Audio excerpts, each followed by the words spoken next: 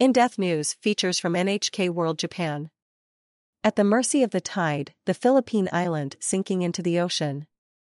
Residents of an island village in the central Philippines face the devastating effects of climate change every day. Their land is sinking, sea levels are rising, and they find themselves underwater each time the tide comes in. Despite the danger, most are determined to stay, but they're calling on the world's major polluters to take responsibility for the damage they are doing. Living with water. Seawater seeps into the home of Annie Cascajo every time there's a high tide. It enters through cracks in the floor created nearly a decade ago when a magnitude 7.2 earthquake struck the province of Bohol and her island of Batasan. The quake also caused the land to subside, with Batasan sinking by around 1 meter. "The water can make our table float," says Cascajo with frustration in her voice. In the months after the quake, she and her family would sleep on a mattress on the living room floor. That's no longer possible. Rising tides attributed to climate change mean the flooding is getting worse at an alarming rate. 2 years after the quake, the seawater was up to my ankles, she says. Now it reaches her thighs. In December 2021, she felt the wrath of nature once more when Typhoon Rai tore across the Philippines, dumping seawater and marine trash on Batasan. Countrywide, 400 people were killed and around 500,000 displaced. Rising tides disrupt class.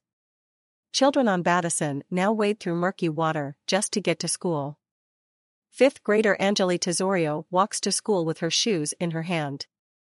"The water is high when I go to school, so I carry my shoes, and when I reach the classroom, that's when I put them on," she says. Marina Gabato has been teaching at Batasan Elementary School for 2 decades. She says class is disrupted every time the tide comes in. "The water comes in and brings trash with it," she says. "None of us can concentrate on the lesson."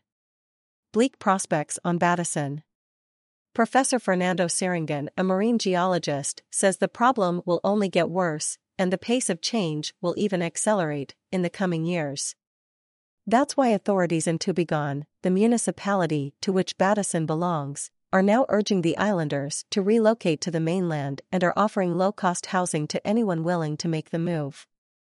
But so far, only a few families have taken up the offer. Many are reluctant because they rely on the island for their livelihood. Unfortunately, the majority of them will not transfer because that's their way of living, says Junji Geronimo, an environmental official from Tubigan. He explains that most people on the island make their living from fishing. "This is where we have our livelihood," says Cascajo, who was born and raised there. "We know that God will not abandon us because we have many sources of food here. We will only leave this place when the water reaches the roofs." Mangrove plantation brings hope. On one side of Batasan, a 54-hectare mangrove plantation provides residents with resources. Cascajo says she believes the mangroves also protect them from the brunt of typhoons. Geologist Seringan adds credence to this idea. "It has been shown in many places on several occasions that thick mangrove cover can indeed protect communities from the impacts of strong winds and waves."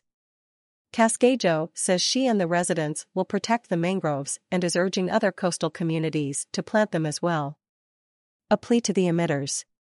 But she also knows that only the largest economies, which emit the most greenhouse gases, have the power to make serious change, and she wants them to know what's happening to her island. Celerina del Mundo Monti. NHK Manila Bureau. Reporter.